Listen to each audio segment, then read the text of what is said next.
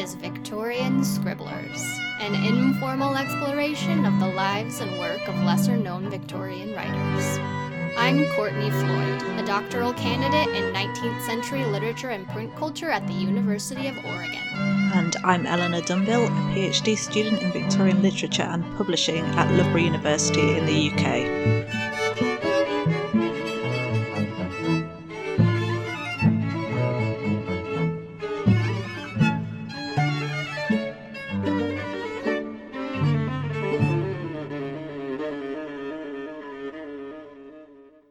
Episode 7, Frances Milton Trollope, Part 2. Content warning.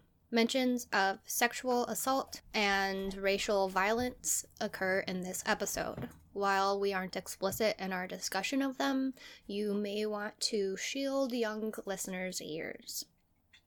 So, in Part 1, we left our intrepid adventurer aboard a ship and on the way to Frances Wright's Neshoba commune in Tennessee to try to improve her life.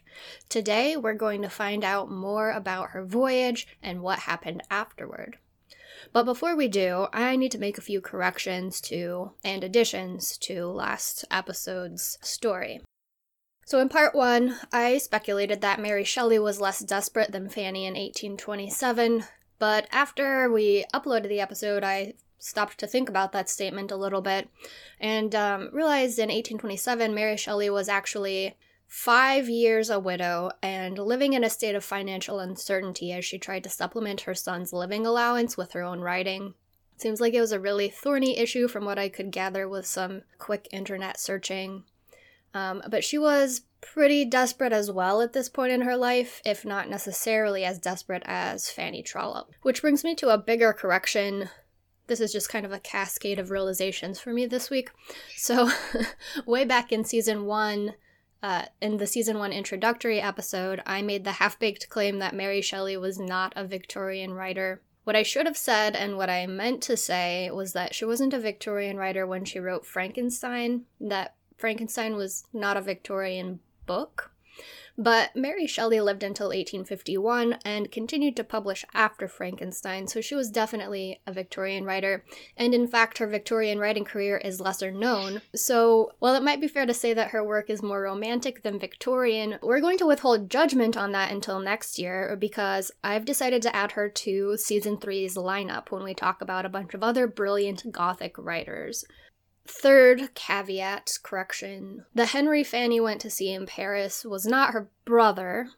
I should have known that this name recycling was going to come back to haunt me. So the Henry she went to see in Paris was actually her son Henry. And this is because a few things happened that we kind of glossed over. So in 1826, Henry basically flunks out of Winchester.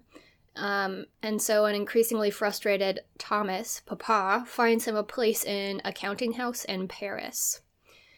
And Fanny and Thomas go with him in September of 1826 to find him a place to live. He's there for about a year, but by September of 1827, he's absolutely miserable, and Fanny decides to go see what can be done about his situation, and has the excuse that an old friend is getting married in Paris at the same time. So Julia Garnet.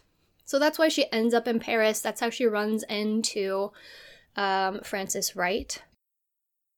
A, as you say, it's very confusing with these names. And B, just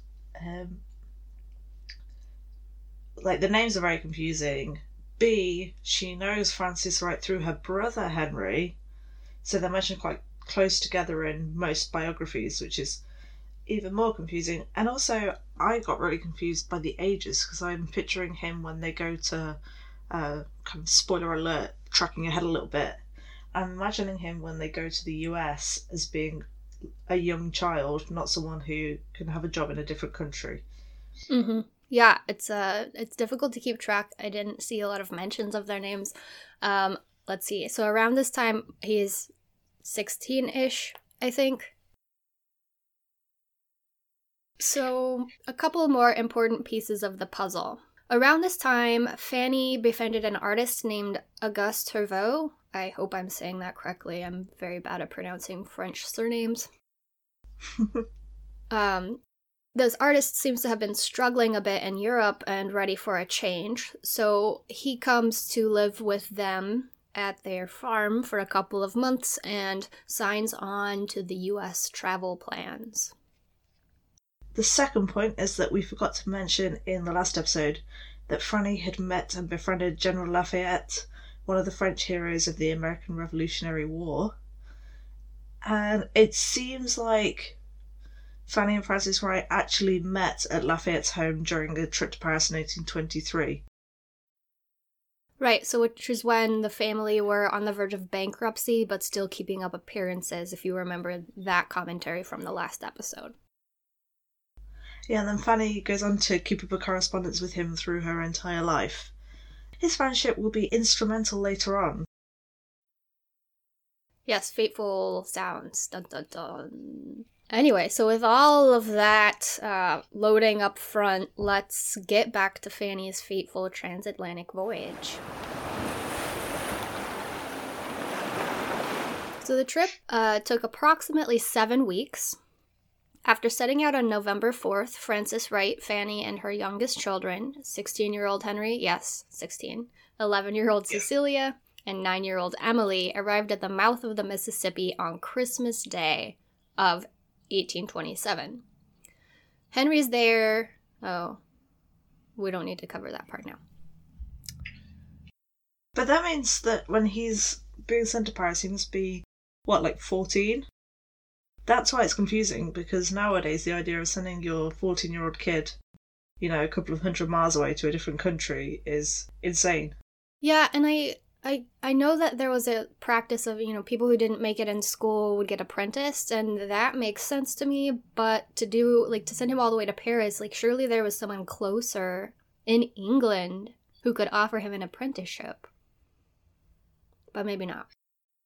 I would be amazed if they couldn't find one in London but could in Paris. Yeah, odd choices there. So the voyage is not without its own trials. First, Fanny's extended time with Frances Wright made her start to wonder if the woman in whose hands she'd placed her life was really such a safe choice after all. Frances Wright was apparently a bit eccentric in that she'd spend time with the sailors and higher class passengers alike, so mixing of classes is a bit taboo for a lady, especially during international travel, apparently. Frances Trollope has a real issue with it, doesn't she? Mm-hmm. As we will see more and more. Also, before they reached the safe harbor of Mississippi, the ship was apparently chased by pirates at the mouth of the Gulf of Mexico. So multiple sources reference this happening and cite Domestic Manners as the place where this is recorded, but it's not actually recorded there, and Eleanor can tell us where Fanny writes about this incident. It's referenced, it's actually from Frances Eleanor Trollope's biography of her mother-in-law, and it isn't mentioned in Domestic Manners or in either of Tom or Anthony's autobiographies. She writes that many particulars of her life in America have been omitted both in their books and her own, so in Tom's and Anthony's and hers. It could not indeed have been otherwise. An attentive perusal and careful collation of many letters and documents, written and printed, have been necessary in order to present these particulars with any degree of clearness and without repetition of what has already appeared. So that's just a bit of background about what she's doing with her biography. She's basically going through private correspondence and trying to supplement what has already been published. And she describes the journey as a peculiarly prosperous one as regarded its weather, but that they did meet with one exciting incident which Mrs. Trollope has omitted in her book on the United States. Frances Eleanor then quotes from Fanny's private papers in full, so we'll follow suit.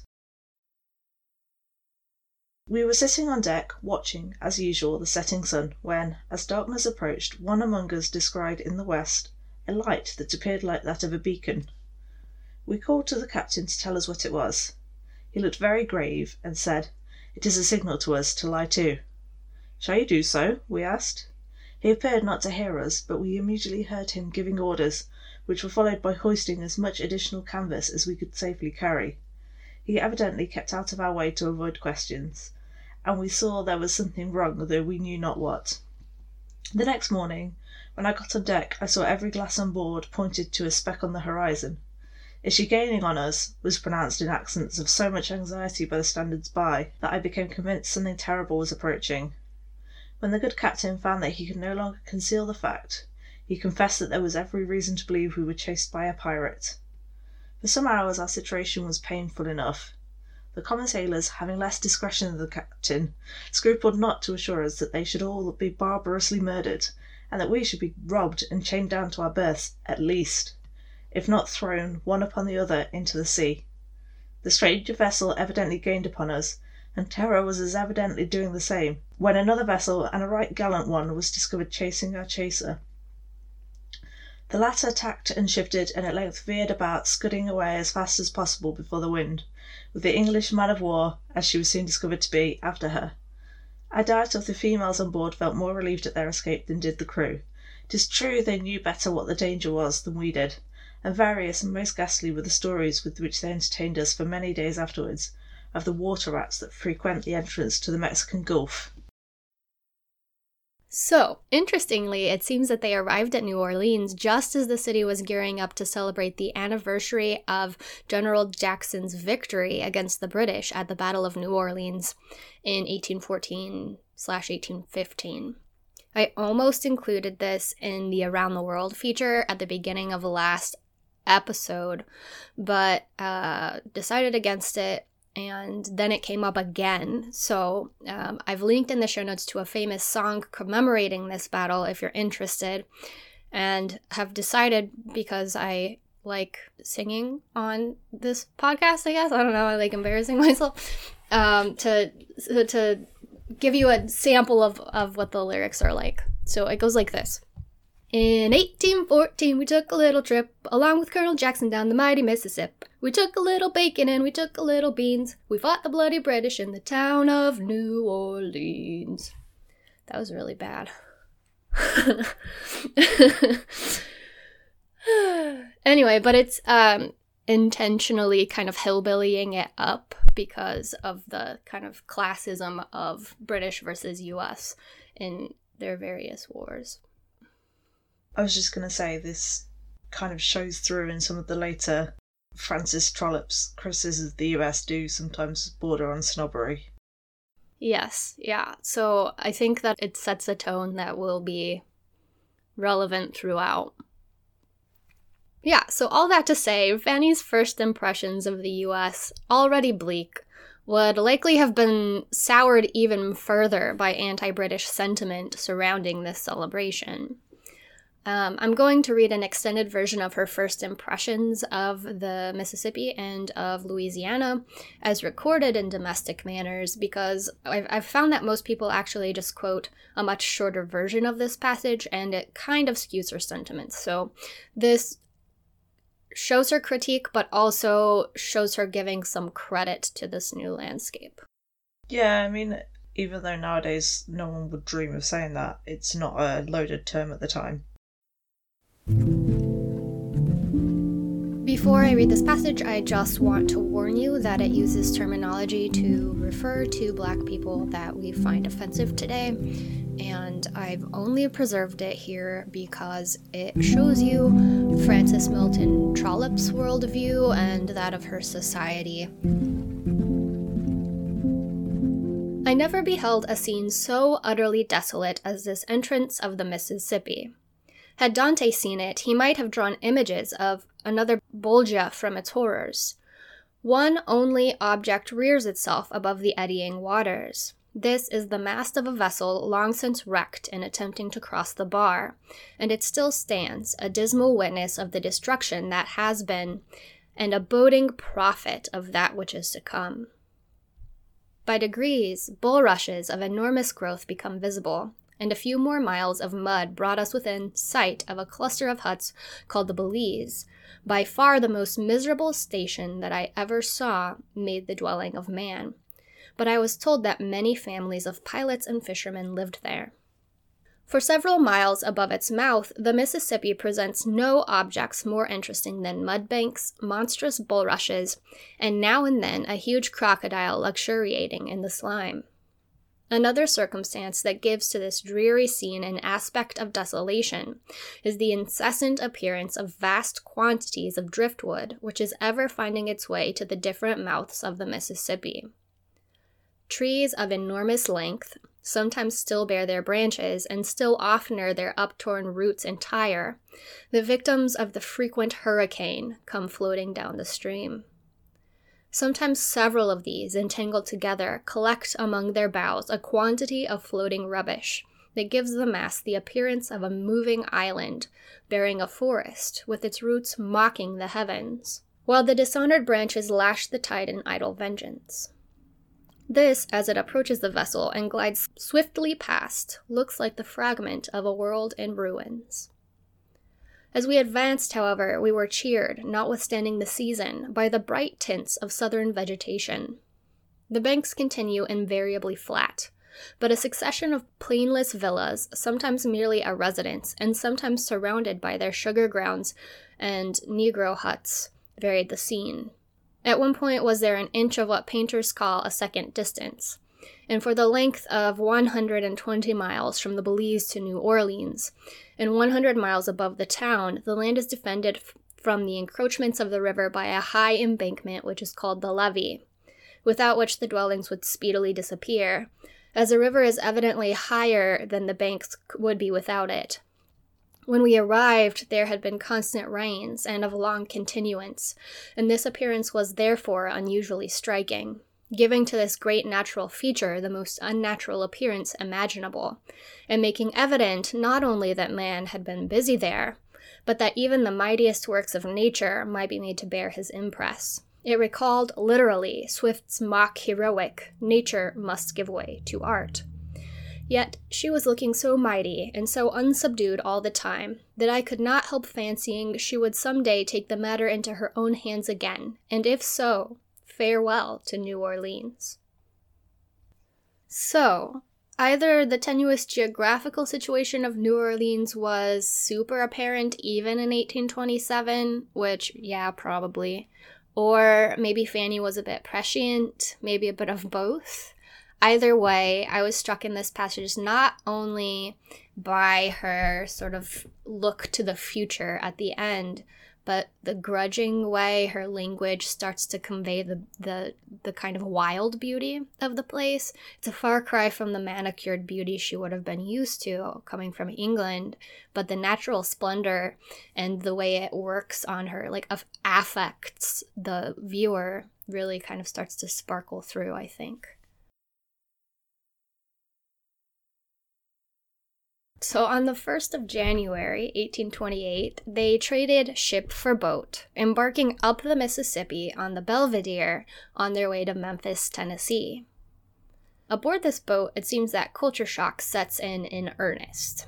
Fanny becomes increasingly horrified about the mixing of the classes, the type and quality of food and commodities, and the lack of table etiquette. To her, it seems that Americans have no polish. They eat too fast, use too much slang and uncouth phrases, pronounce everything incorrectly, and have a bad habit of spitting tobacco all over the place. Which, depending on where you're traveling, a lot of those things are still true. She took particular offense to the frightful manner of feeding with their knives till the whole blade seemed to enter their mouth, and the still more frightful manner of clearing the teeth afterwards with a pocket knife. So, lots of misusing of utensils, which as a grad student, I have to admit, happens quite often. You know, you want to eat your morning cereal, but you're out of spoons and you don't have time to wash dishes, you know. Yeah, definitely. Some creative utensil use will occur. But I've also seen a lot of people perform the latter operation, cleaning their teeth with pocket knives, which is terrifying. Yeah, I've never seen that myself. And I have to say, with my experimental utensil use, I've never plumped for a knife. I don't know whether my parents were framing it as bad manners or just you don't want to cut your tongue. Right, it is really hazardous, and I think the worst I've ever done is use a butter knife as like a fork substitute, but not uncommon, depending on who you know. So in some ways, the US is still quite strikingly similar to the place that Fanny encountered. So let's take a pause here in their onward journey and get to know Fanny's traveling companion a little bit more. Yeah, so that's Fanny Wright, and we already know a little bit about her radical politics, but I wanted to reproduce Frances Eleanor Trollope's description of a lithographed picture that she's found, and it kind of gives us a good idea of her character as well. So she is a tall, handsome woman with regular features, richly curling hair, short all over the head, and an earnest expression of countenance, and she is dressed absolutely and positively in the bloomer costume. There it is. Short tunic, wide sash round the waist, full trousers gathered in at the ankle, even the broad-brimmed straw hat which she holds in her hand. She also notes with a little bit of a judgmental tone that Wright was friends with Robert Owen. It's worth mentioning that Frances Eleanor Trollope is quite a conservative person, but Robert Owen needs a bit of a gloss, I think. Yes, yeah. So if you have never heard of Robert Owen, we're going to turn once again to the Encyclopedia Britannica for its quick bios to fill you in. Robert Owen was a Welsh manufacturer turned reformer, one of the most influential early 19th century advocates of utopian socialism. His new Lanark mills in Lanarkshire, Scotland, I've just slaughtered that, with their social and industrial welfare programs, became a place of pilgrimage for statesmen and social reformers. He also sponsored or encouraged many experimental utopian communities, and one of them will come into play a little bit later. But he is not to be confused with Richard Owen, the famous discoverer of many dinosaur skeletons, fossils, with whom I had briefly confused him in the writing of this episode. So Owen will later go on to be central to the Chartist movement of 1848, which I think I mentioned last episode is one of my favourite years. Just stay with Frances Eleanor a little bit longer for her description of the Nashover Commune, which she says is carried on in accordance with Mr. Owen's social views that industry, peace and plenty were to bless the settlement, and those disasters of the old world, which were, in his opinion, due to long-rooted error, were to be rectified in the new. And it's tempting to say, tell you a little bit about what Fanny Wright does after Nashoba, because it's hilarious, but we're going to save that for another episode. She leads a very fascinating life, just leave it at that, and get along with our story.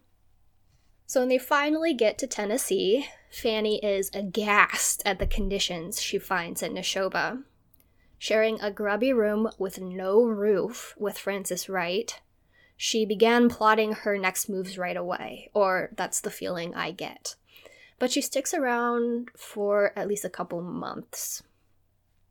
And in her biography of her mother-in-law, Frances Eleanor Trollope insists that Fanny never planned to stay for more than a few months and denies that she was ever going to be involved in the educational scheme.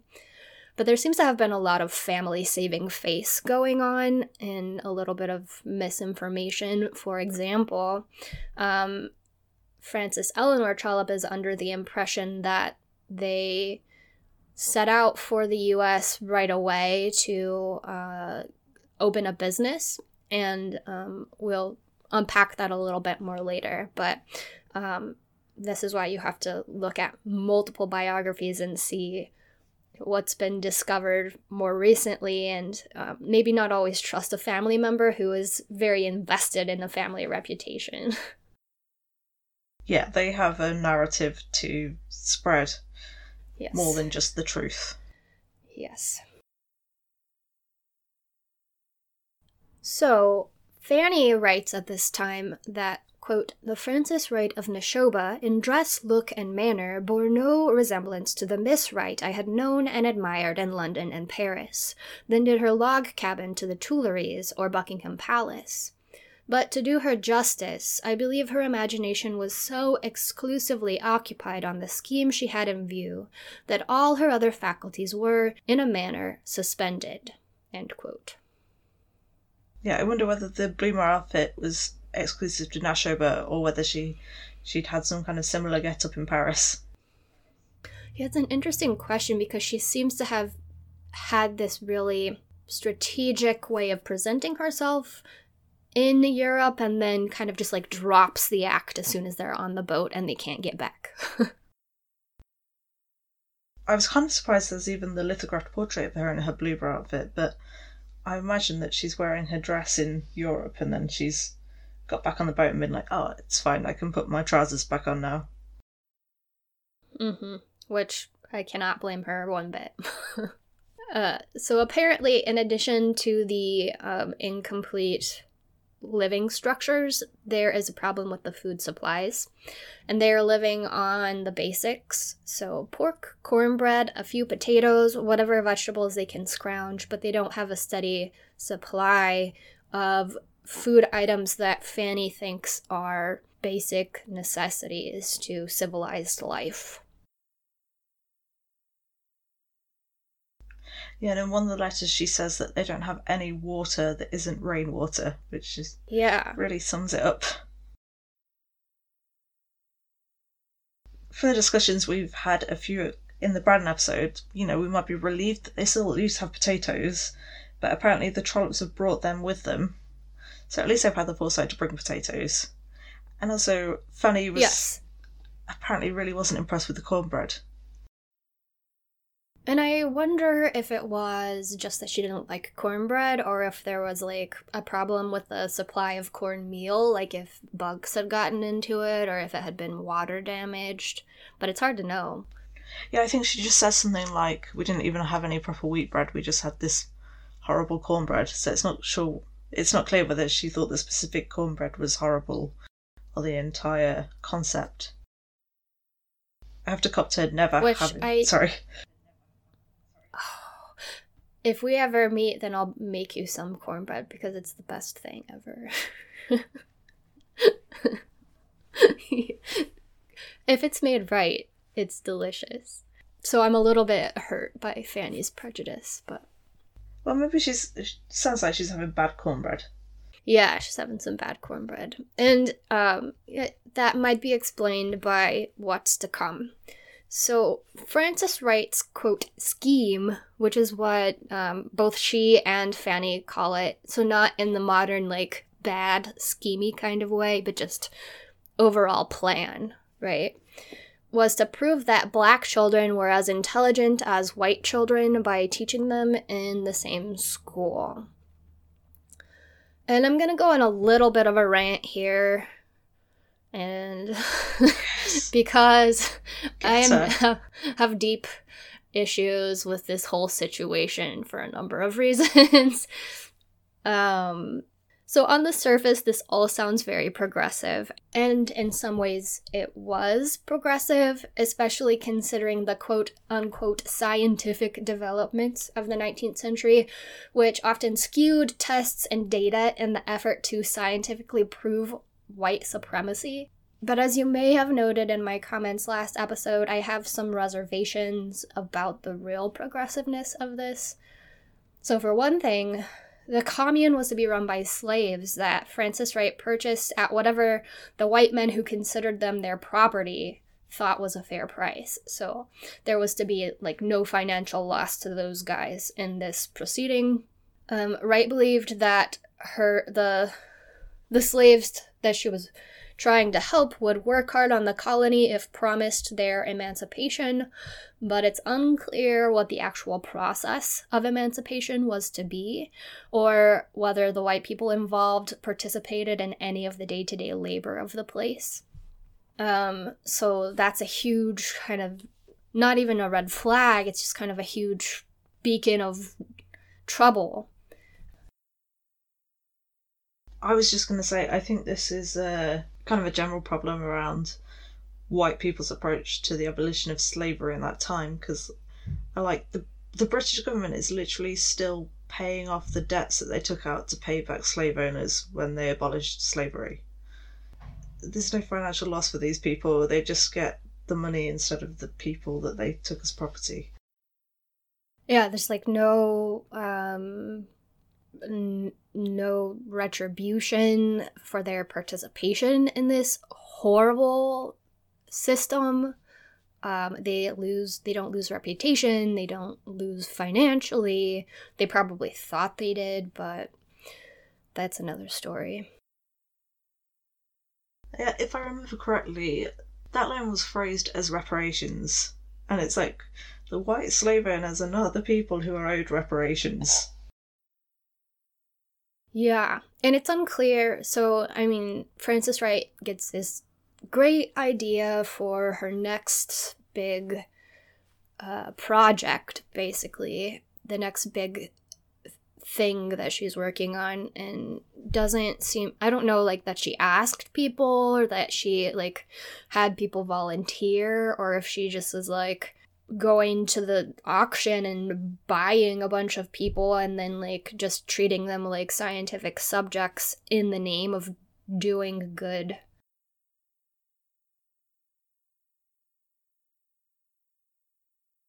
So, yeah. So even today, often I find that white activists are really presumptive and condescending toward the people that they've deemed in need of their help.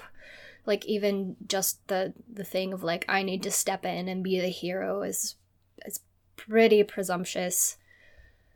But to give credit where it's due, at this point in U.S. history, educating Black children or Black people at all is a super radical concept.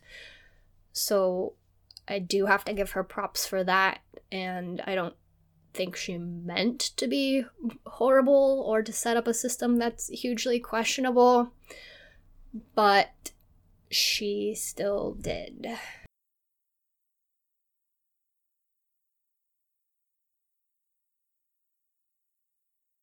So there's a very real sense in which Frances Wright was using these children as political pawns, or maybe not political as much as, I can't think of the word I'm looking for. Like,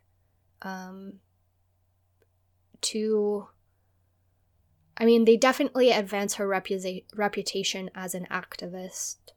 Her records about the place betray racial prejudice, so she's always commenting about the problems she's having with the Black children and not with the white children. I was going to say, was the word you were looking for, that she's, her help is very performative. Yes, yeah. So she makes a big deal about how good of a person she is, I guess. That I think you have the same problem as me with people nowadays, especially when they won't, or a certain kind of person won't do something to help someone. They'll do something and turn up to a volunteering event so that they can tweet about it or take a selfie. You know, they won't do it for the sake of helping. It's a reputational thing. Yeah, you sign on to a cause because it's famous, right? Or, like, it's trending, you know? Yeah. So when Frances Wright, I'm kind of jumping ahead a little bit here, but when Frances Wright gives up on Neshoba slightly after Fanny Trollope does, she does make an effort to relocate the children to a safe place. So she sends them to Haiti, where slavery had ended in 1804. But there's no record of there being any consideration of where they wanted to go, or if they were torn away from families and friends, or, like, if they even knew why they were being abandoned by this eccentric white woman who'd breezed into their lives and claimed to care about them. So, this whole thing kind of just deeply unsettled me, I guess.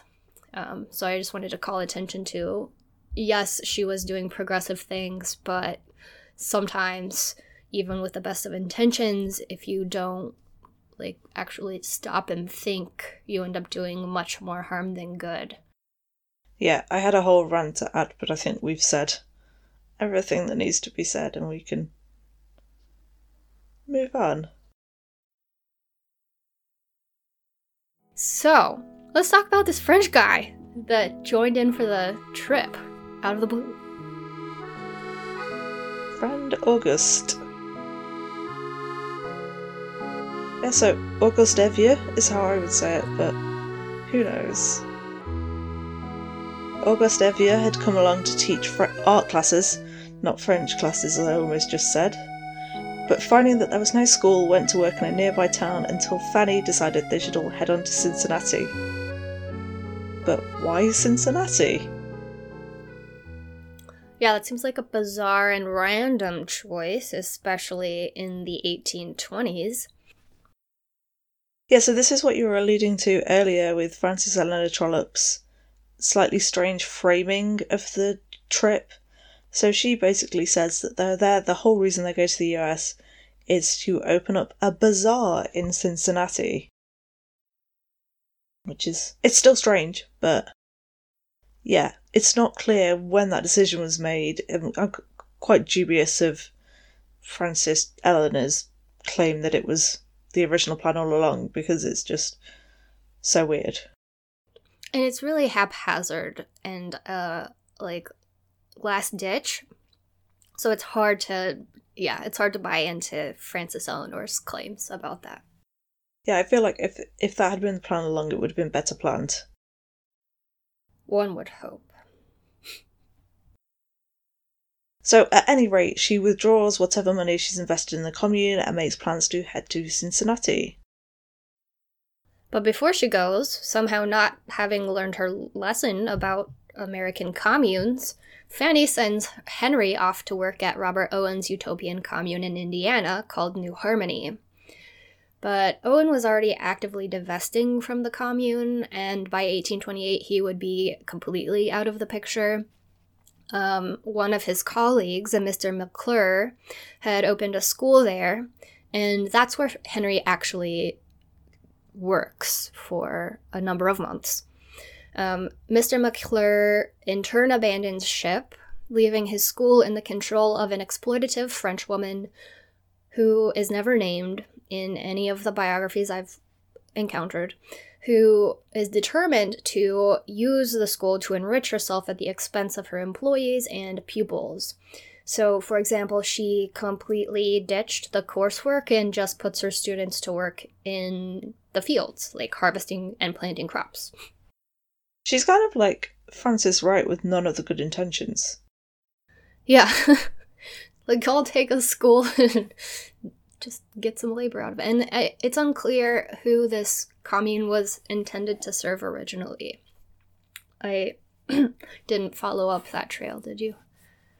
The impression I got was that it was kind of supposed to be an example for Owens to prove how his ideas could work in practice. Yeah, communes and utopias in the United States never end well. Just from a long personal interest in the subject, I can assure you all that never a good plan. Just thinking about Cliven Bundy. Loves his commune. Yeah, they never end well, but I think it is a kind of practical test of Owen's socialist views. Okay. So he gives up on those quite early and heads back off to do whatever else he had on his agenda. Meanwhile, Henry's writing frantic letters to his mother, explaining how horrible conditions are, but she doesn't receive these letters for quite some time. In fact, for 2 full months. And in the meantime, she sets about adjusting to life in Cincinnati. Yeah, and it seems like even if she had received Henry's letters, she wouldn't have been able to help. It's not really clear whether she's just not receiving letters, or she's not receiving letters from her husband. Mm-hmm. Basically, and we'll cover this a bit more in detail a bit more later, she's got no money. Yeah, then this becomes a worse and worse problem for her. But so Fanny, her daughters, and Herveau arrived in Cincinnati on the 10th of February, 1828. They were disappointed by the city's rather flat skyline at the time, but impressed by the dock. Their first lodgings were rather short-lived, when the landlady took issue at their request to dine privately. Boarding houses in the U.S. typically served common meals at big tables that looked like just actually really long picnic tables. If you've ever been to a more authentic barbecue joint, you'll probably find seating like this still. If you've ever seen the musical Seven Brides for Seven Brothers, there's an example of this sort of boarding house dining scene, and it was just considered good manners to join your hosts in a meal every night and kind of come together as a tiny artificial community. But Fanny wants her privacy and sort of butts heads with the landlady, so they stay one whole night at this lodging house. Yeah, and the other point is that at this time in Britain, if you're eating with your hosts, you're kind of at a lodging house, which is seen as very low class and not what well-to-do people like Fanny would do. Yeah, so again, a class issue. Where, and I think that's one of the things that Fanny finds most off-putting about the U.S. is that while there are classes, it's much more common to intermix, and it's more about a broad sense of community than about sticking to your status and your peers. Yeah, and there's a lot of these rules that are classed in Britain that for no reason, and the logic that makes them low class just doesn't apply to a different country. Right. Yeah. I mean, like, there are wealthy people in the U.S. who are quite snobbish. But even in day-to-day commerce, they would have interacted with people of all classes as they go about their business. So, once they settle into another lodging house, Fanny writes to Thomas regarding their speeded-up timeline. So the fact that she left Neshoba earlier than planned, and her increasingly pressing financial predicament, but Thomas doesn't seem to receive the letters until May. Yeah, so on the 4th of May 1828, when she still hasn't heard from Thomas, she writes to, distinguishing between Thomas the father and Tom the son. So she writes to Tom and says she's included a letter for his father, and it's the night that she's written to him without hearing anything back. She writes, quote, I cannot express to you the dreadful anxiety to which his silence gives birth. Is your father ill? Is he dead? Have his affairs fallen into such confusion that he has not been able to procure the money possible to send us a remittance? Wherever you may be, my dearest Tom, when you receive this, I entreat you to write to me immediately. Our situation here would be dreadful were it not for Monsieur Evier's grateful and generous kindness. It is more than a month that we have not had a mouthful of food that he has not paid for. So at the end of June, she finally hears from Thomas, and he claims to be coming basically like on the next ship or as soon as possible, but he doesn't show up until November. So in the meantime, Herveau continues to support the family with his painting. He gets work at a local school where he makes very good money, or respectable amounts of money, until the school brings in a German painter as a fellow teacher, and apparently he and the German painter just don't see eye to eye or can't work civilly together. So he leaves, opens his own school near the Western Museum, and this location is extremely propitious for the whole group. Evier became acquainted with the museum's new director, Joseph Dorfeuille, and introduced him to Fanny. Together, the three plus their associates would become a powerful team. Evier specialised in panoramic paintings. Fanny had the power of the pen. Her son Henry could speak Latin, Greek, and French, and Evier's associate Hiram Powers was a, quote, mechanical genius and amateur sculptor. So together, this dream team began to plan exhibits, moving tableau with questionable historical accuracy, such as, quote, The Invisible Girl, fitted up as one of those theaters of probation in the Egyptian mysteries. Hiram made pieces of the exhibits move. I'm assuming human figures, probably. Henry did spooky oracle-style voiceovers in multiple languages, and the whole thing was such a success that Fanny decided to up the ante. So what if, she asked the team, we create Dante's Infernal Regions? She created a program, provided translations, and made suggestions about the tableau. The men made her vision reality, and the attraction opened in July 1828, drawing huge crowds.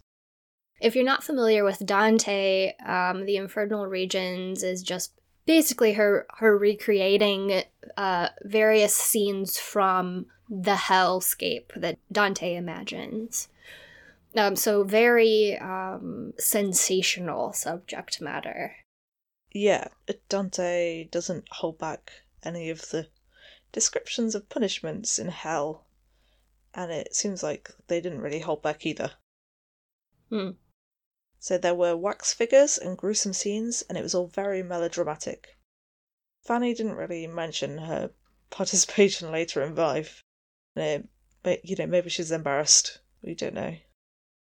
Yeah, but despite her later embarrassment or reticence, the attraction continued to draw huge crowds for 33 years. It ran until 1861. It's unclear how much this all contributed to her financial well-being. It seems like not much. From what I read, the Western Museum was deeply in debt. And, the nonprofit wasn't really a concept back then. So it was a for-profit business that had quite large debts. So a lot of the funds were probably just used to cover costs and even break even, but it seems that the group was still in significant financial distress despite this successful collaboration.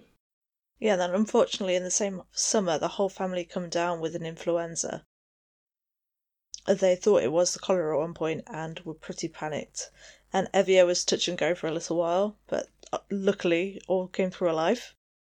Yeah, the influenza was really serious, and it still can be very serious, but especially back then, it was a fatal illness quite frequently, so nothing to scoff at. Yeah, it's nearly 100 years later when it's one of the biggest epidemics in the world, isn't it? So, At this time, it's really scary. Fanny didn't much like Cincinnati, though she didn't actively hate it like she had in Neshoba. And Cincinnati didn't much like Fanny. An article in the Cincinnati Mirror rather cuttingly described her as, quote, a learned lady, short, thick, and vulgar-looking, some 40 or 50 years old. She might be seen ever and anon in a green calash and a long plaid cloak dragging at her heels and walking with those Colossean strides unattainable by any but Englishwoman. As a long-strided Englishwoman, I find that very amusing. That's funny. I tend to have a long stride myself, and everyone's always complaining about it, so I'm not sure about that last bit, but... Yeah, I'm sure people of other nationalities can manage it. I can't imagine American women just walking around taking mincing steps. Like, that just seems terribly out of character, but... Yeah, it seems like you would expect the stereotype to go in the other direction. Yeah. And it seems like about this time, Fanny starts becoming known as, quote, Madame Vinegar, because she has a very dry, acerbic wit and can be quite judgmental. Yeah, she doesn't really scruple to tell people when they don't meet her standards. Yes. In the background of all of this, she's still corresponding with probably all of her acquaintance, especially with Lafayette, who around this time provides her with what will become a get-out-of-jail-free card of sorts, a letter of introduction to a family in New York who would host them if they ever happened to be in the area. If you just pop over to New York from Cincinnati at a time with limited transport. Yeah, that's quite a ways. I'm just still baffled by, like, why Cincinnati? That's a strange choice. But Fanny wasn't quite done with Cincinnati yet, as much as she disliked the place, so she decided to open a bazaar. The city, she reasoned, needed a cultural center where men and women could enjoy themselves in mixed company. The US at the time was still much more Puritan than England, and the gendered spheres are just that, gendered. As Fanny writes, "I never saw any people who appeared to live so much without amusement. Billiards are forbidden by law, so are cards. They have no public balls, excepting, I think, 6 during the Christmas holidays. They have no concerts. They have no dinner parties. They have a theater, which is in fact the only public amusement. Ladies are rarely seen there. It is in the churches and chapels of the town that the ladies are to be seen in full costume." So she decides, knowing this, to build a center to encourage the arts. Herveau assisted, and she planned to stay for 2 years while the business was established, and then leave it to her son Henry's care, finally finding him something to do with his life, seemingly, and return to England.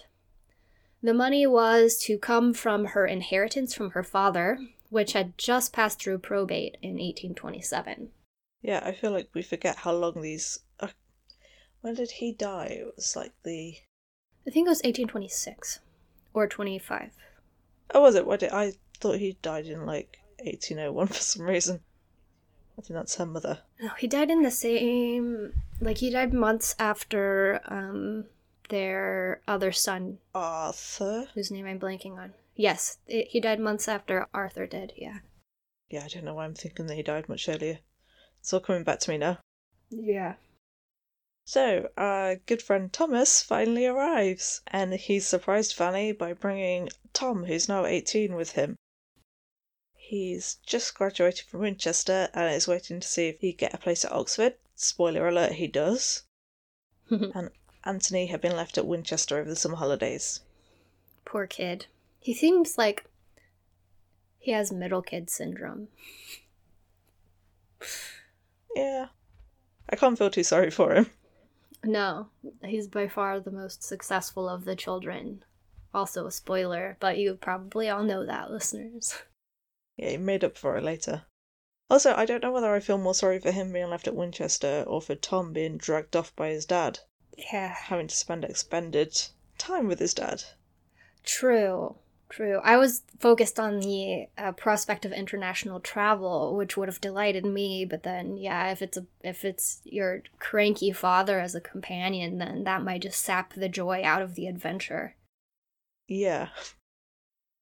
I don't think I'd want to spend any time with Thomas Sr., let alone an extended few months. Yeah, 7 weeks in the close quarters of a ship's hold. No, thank you. So while Thomas is there, he and Fanny choose a site on which to build their bazaar. They have plans drawn up. They buy a piece of land on 3rd Street near Broadway for $1,665, so $1,665, which I've forgotten to look up what that translates to in today's money, but I will put it in the show notes. Then, basically right after they buy the land and write up the building plans, Thomas and Tom return to England, stopping to visit Niagara Falls on the way, so it seems like that's already a very popular tourist destination. Yeah, bear with me. What is the year? 1828, is it? It's I think it's 1828. Mm-hmm. I am using Measuring Worth. I don't know if you've heard of that site. Yes.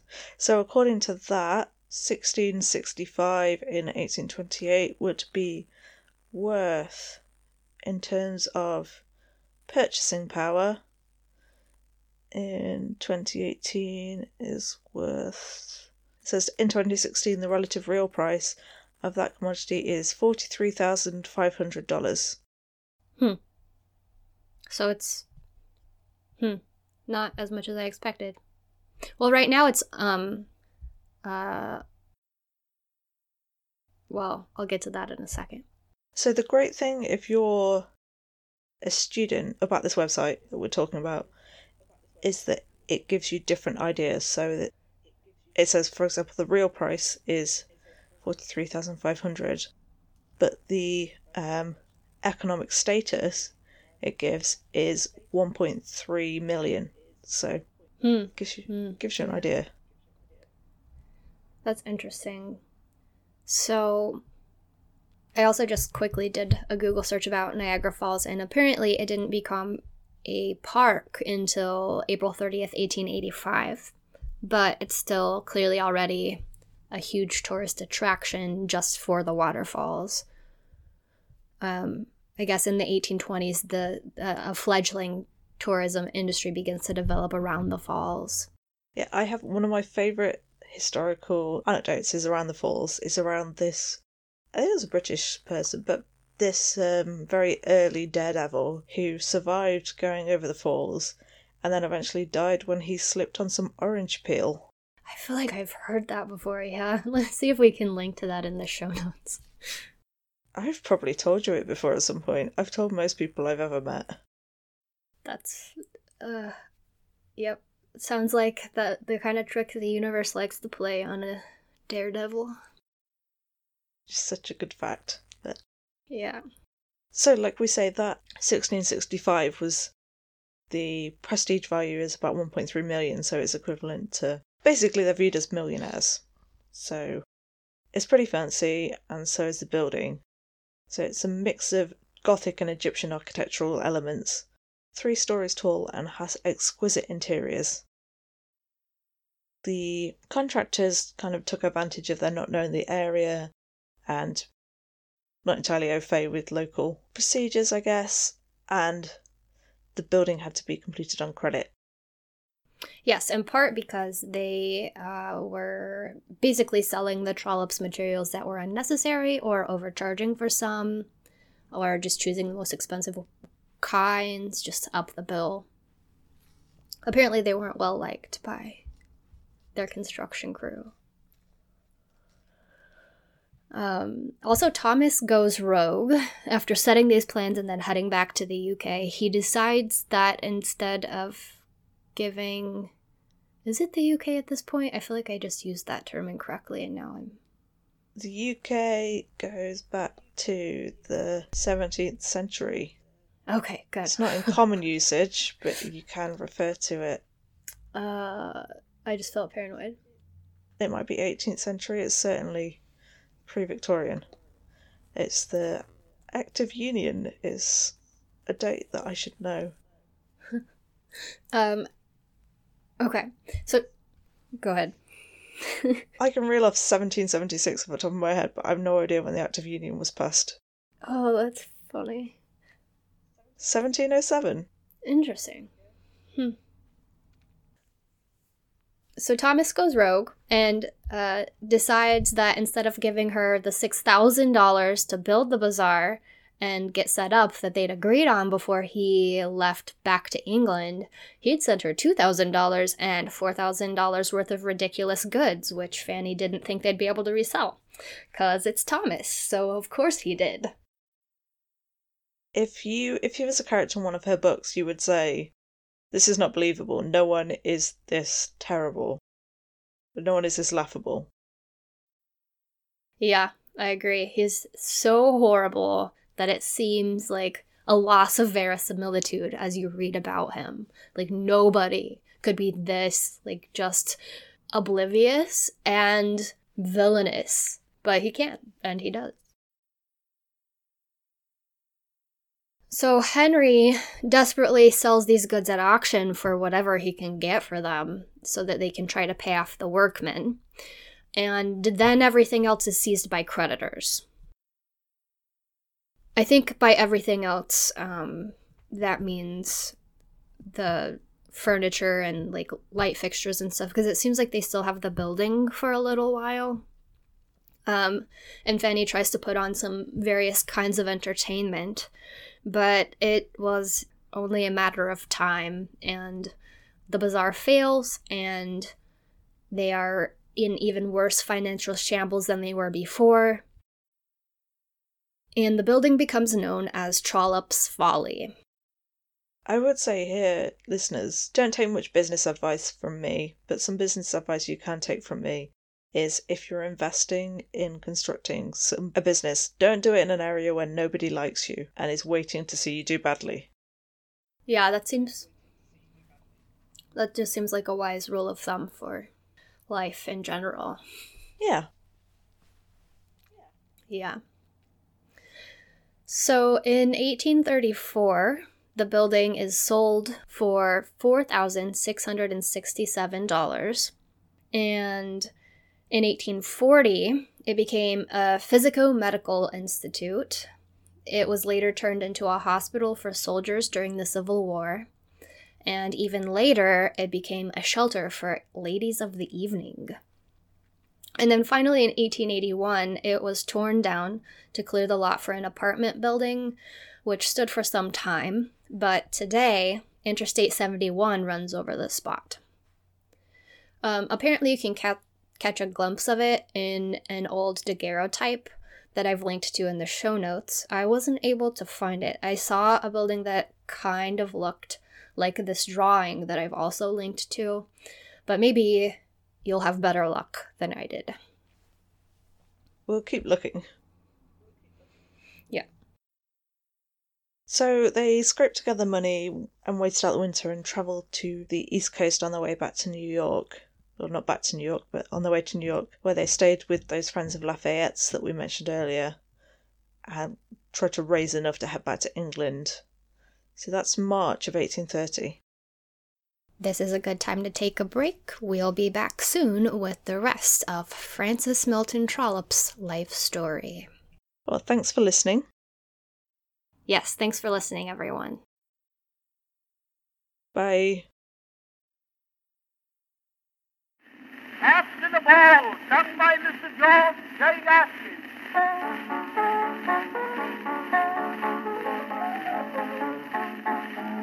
A little maiden climbed an old man's sleep, begged for a story to Uncle Sleep.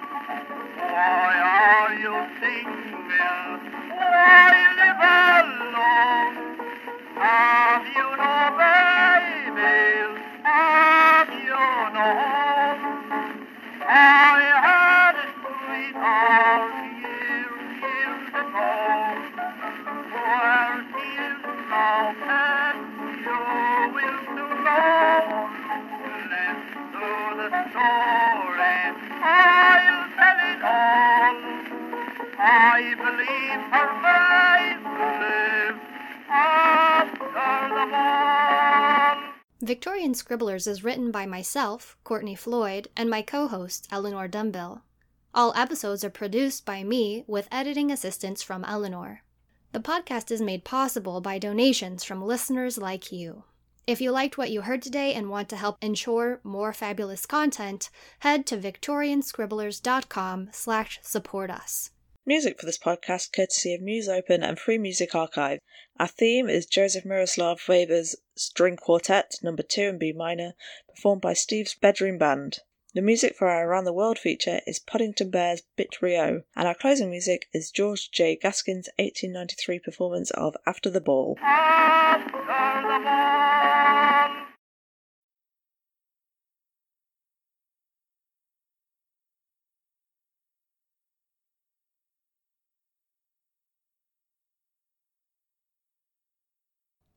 In 1814, we took a little trip, along with Colonel Jackson down the mighty Mississippi.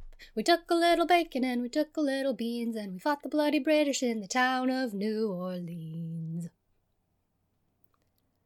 New Orleans. Well, we fired our guns and the British kept coming. There wasn't half as many as there was a while ago. We fired our guns and they began to running down the Mississippi to the Gulf of Mexico.